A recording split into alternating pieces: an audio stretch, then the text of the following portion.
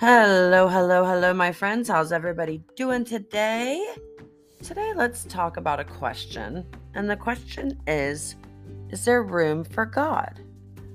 In the book of Revelation, chapter 3, verse 20, it says, "Here I am. I stand at the door and knock." And Jesus was talking to a group of people, having John, right?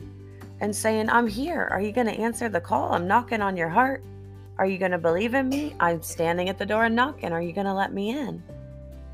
Some of the saddest words on earth are, "We don't have room for you." Jesus knew the sound of these words. He was still in Mary's tummy when the innkeeper said, "We don't have room for you."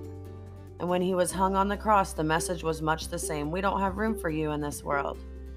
Even today, Jesus is treated the same way. He goes from person to person, from heart to heart, knocking and asking if he can come in.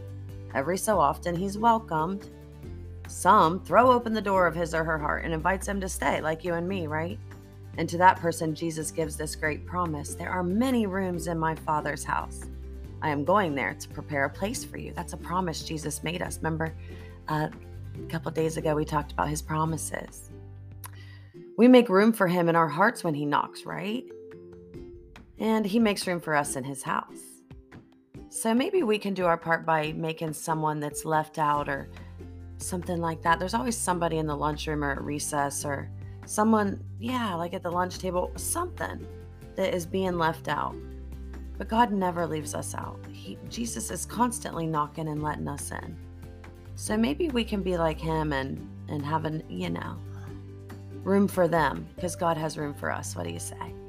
We'll make Jesus smile. Dear God, thank you so much for Jesus. Thank you so much for making room for us in your house. Thank you for loving us even when others don't invite us or sometimes mean to us or whatever it is. There's always room with you. We know that. Thank you for dying on the cross for us. Thank you that you went through everything you went through for us. We just love you very much. Because you went to the cross, we can go to heaven. In Jesus' name we pray, amen. You guys are thebomb.com, and I will see you tomorrow. Go, Jesus, go.